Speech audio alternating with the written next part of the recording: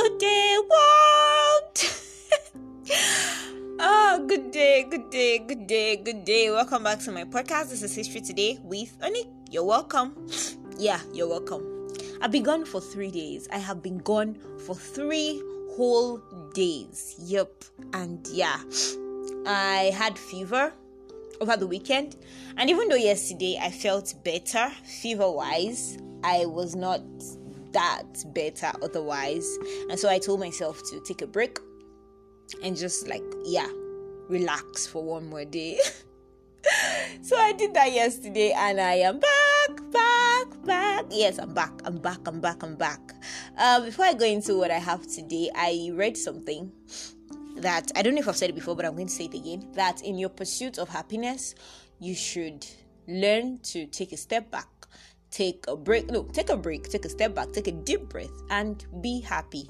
Now, while this is easier said than done, you have to understand the fact that sometimes whatever it is that you're running towards, you're aiming at, might not even be as fulfilling and as beautiful as you imagine or envision it to be. It might be, but it might also not be, and you just should not waste this time. Now, I understand the fact that happiness is not as free as people say it is, but yeah, just sometimes take a break and just be happy. Another thing I want to say to my fellow ladies, and yes, men to the stomach, release your stomach, you're beautiful. Okay, today I want to tell you about the first and the last hijacking of a Nigeria Airways plane. Yes, it happened. I want to tell you about 4 young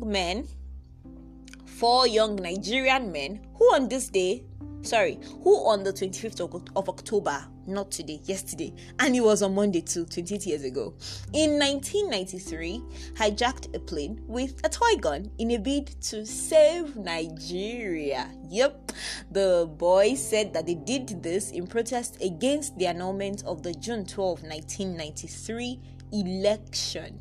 The young men, whose names are Richard Ogundere, Kabir Adenuga, Bennett Oluwadaisi, and Kenny Razak Lawal, were all teenagers at the time, and they were said to have taken an extreme step in desperation. Now, here's how the event unfolded. Oh my God. Richard, who was the leader of the group, he was 19 at the time, he said in an interview with the Nigerian Tribune that the idea was not really by him, but by a man named Jerry Yusuf. Jerry was Kwara-born, German trained, and he was an internationally known businessman. He's dead now. And his organization then, the Movement for the Advancement of Democracy, needed to do something to get democracy back after the June election results had been cancelled. Now, the objective of the MAD, which is, like I said earlier, Movement for the Advancement of Democracy, was to reclaim the stolen mandates which Nigerians had freely given Chief MKO Abiola, and they wanted to do this before Abiola arrived from his trip to America. Excuse me. Yeah, my nose is still running. Jerry had read the report of a toy gun aircraft hijack and wanted to recreate the same thing in Nigeria to raise an alarm on why Nigeria needed democracy and why the mandates given to Abiola must be respected. Jerry recruited all 4 boys and told them about the plan. And the boys decided to take the step to support the cause because they feared that the country was moving dangerously close to a civil war, and they did not want that to happen. Now, on the 25th of October, like I said, all 4 young men carrying small bags boarded the plane going to Abuja in Lagos. The mission was to hijack the plane and to take it to Frankfurt in Germany, or at least to Kotoko in Ghana, to declare the message of the organization to the world and to give publicity to their action. But this was unachievable as there was not enough fuel to go to Germany and Nigeria was owing Ghana landing fees, and so they were refused to land in Ghana. Note that this was at the time when the interim government of Chief Ernest Shonekan was battling fruitlessly to save Nigeria from chaos, and it was popular knowledge that the military arm truncated the election results so that they could prolong military rule and put off the transition to civilian rule as they had promised. Now, Ernest Shonekan's government, which was neither wholly military nor civilian, was installed illegitimately by Ibrahim Babangida, who was disgraced out of power in August 1993. Now, back to the hijack. As the plane settled to cruise in mid-air at about 10,000 feet, and the pilot announced that passengers could loosen their seatbelts, the boys signaled to one another and took over the plane. According to the passenger, a stranger burst into the cockpit and announced, "This is a hijack."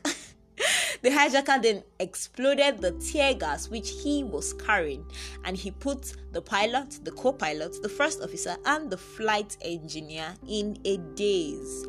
Now, this was made possible as the plane was still climbing on autopilot.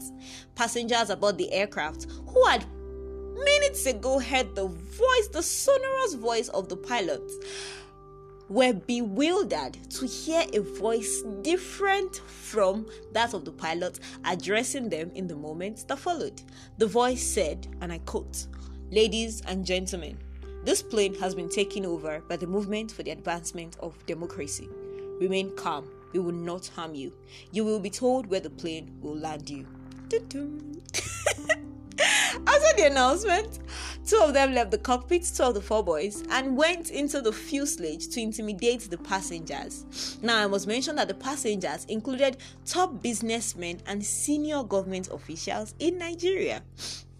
Now, the two with the pilot then told the pilot to head for another country. After the pilot told them that there was not enough fuel to go to Germany, they told the pilot that they just wanted to go to another country, and they threatened to blow up the aircraft if they landed in any Nigerian airports. By this time, the air hostesses were almost stone dead as they were gripped with fear. The hijackers who had come aboard with fuel doused the plane with the fuel, and each one of them was holding a matchbox. However, the pilot in his recall said he did not panic. In his words, "The safety of the passengers and all those on board, as well as the aircraft, was of concern to me. I never panicked." You know, panic in a situation like this is a great killer. Pilots do not panic. Well, the pilots, realizing that the hijackers knew nothing of flying, kept them informed nonetheless about all that was happening, but he secretly tuned his radio to Nigerian Airways radio frequency in London and other frequencies that were received. Now, like I earlier mentioned, the hijackers wanted the plane to go to Germany, where they would have access to an international media. But because there was not enough fuel, the pilots chose to go to Chad. Now, on calling the control tower halfway to Chad, the control tower at Chad said there was no fuel, and so the pilot diverted to Niamey in Niger Republic, where he was initially refused landing. At this point, the whole world was already aware, and the pilot threatened to report the Niamey controller to the International Civil Aviation Organization that he was running out of fuel and he was refused landing. Still, the pilot was made to hover for over 25 minutes before he was given clearance to land and park at the disused part of the Niamey airport. Now, on landing, hundreds of the Nigerian policemen were awaiting them, but Nigerian officials did not get there in time. The pilot, who was communicating between the hijackers and the Nigerian government, then convinced the hijackers to release all the foreigners on board, the women on board, and the children, who amounted to 34. However, the hijackers refused to let the female crew leave the aircraft, even though the pilots resorted to convincing them that these people were women before they put on the uniform. Nope, they did not agree. Now, the Nigerian police could not attack the plane by force, as they were not sure if the hijackers had military training or if they possessed explosives that could blow up the plane. But the Nigerian authorities sent food, fuel, and auxiliary power units to power the aircraft for lighting and cooling system, as the temperature in Niamey was very high. The hijackers gave the government 72 hours to meet their demands, or else they would set the plane ablaze. And just so you know, those top government officials that I mentioned earlier were still on board. Now, some of their demands were: 1. A guarantee of press freedom in Nigeria. 2. To overturn the annulment of June 12 and swear in MKO Abiola. 3. The trial of all those who collaborated with the military regime.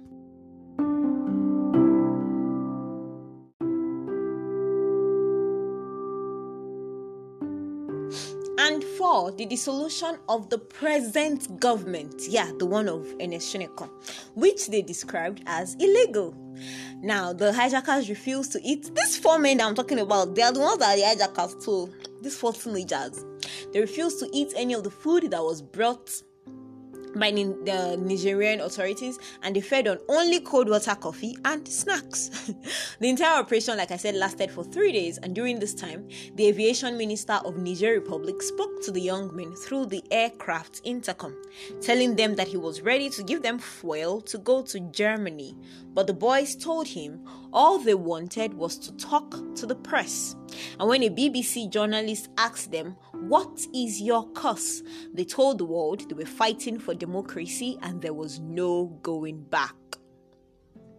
Now, some people have said that this was a political adventure of some curious youths who needed to protect their political interests, and I don't think that is very far from the truth.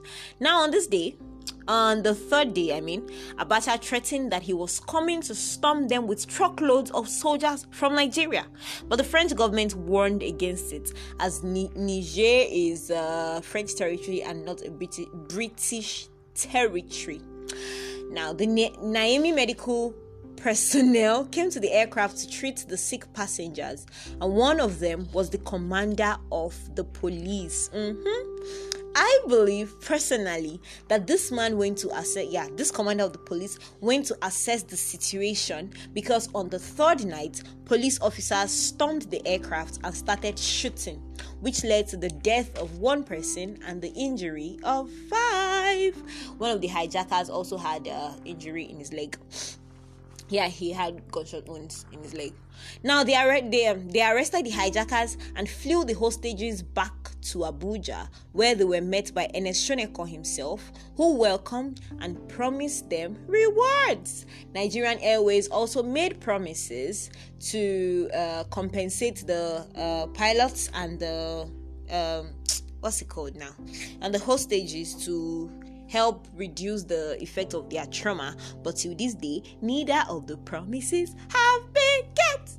Not the one by Ernest and not the one by the Nigerian Airways. I'm not surprised. Now, Ogunderu Richard, who had gunshot wounds, was taken to the hospital, and on the 17th of November, the day which Abacha took over from Shonekan, after Shonekan's 82 days in office, Jerry Yusuf joined them in Niger, and they were imprisoned. They were imprisoned in Niger for 9 years and 4 months. In the time that they spent in prison, they learned French, creative arts, and fashion designing. 2 of them even went back to Nigeria to do business. Now, they were released as a result of the intervention of the human rights community, and they were released in 2001. Speaking with Ogunderu said he has no regrets, but it's sad that even today, 28 years and a day after, things in Nigeria are even worse off than they used to be. Ogunderu described the escapade as meaningfully desperate, and I so agree with him. Do you? Thank you for listening. I hope you enjoyed that. I hope you enjoyed that. I did. I enjoyed reading about it. I enjoyed documenting about it. I enjoyed talking about it right now. And don't forget to share. Don't forget to leave your comments. Thank you. Until tomorrow, remain blessed. Bye. I love you guys so much.